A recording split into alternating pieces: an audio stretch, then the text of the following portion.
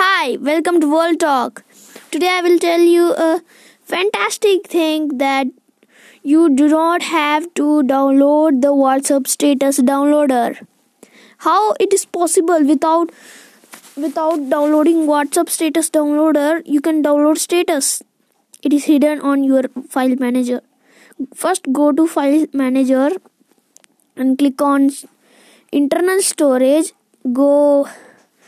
Go down, you will see there WhatsApp. Click on the WhatsApp and click on media. Then nothing you have to do is just click on the three dots sidely and click on show hidden files. If you click, you can see statuses there, and you can see which many status that is recently uploaded on the WhatsApp. You can click on that and download it. Isn't it amazing idea to download? And if you like, it is amazing.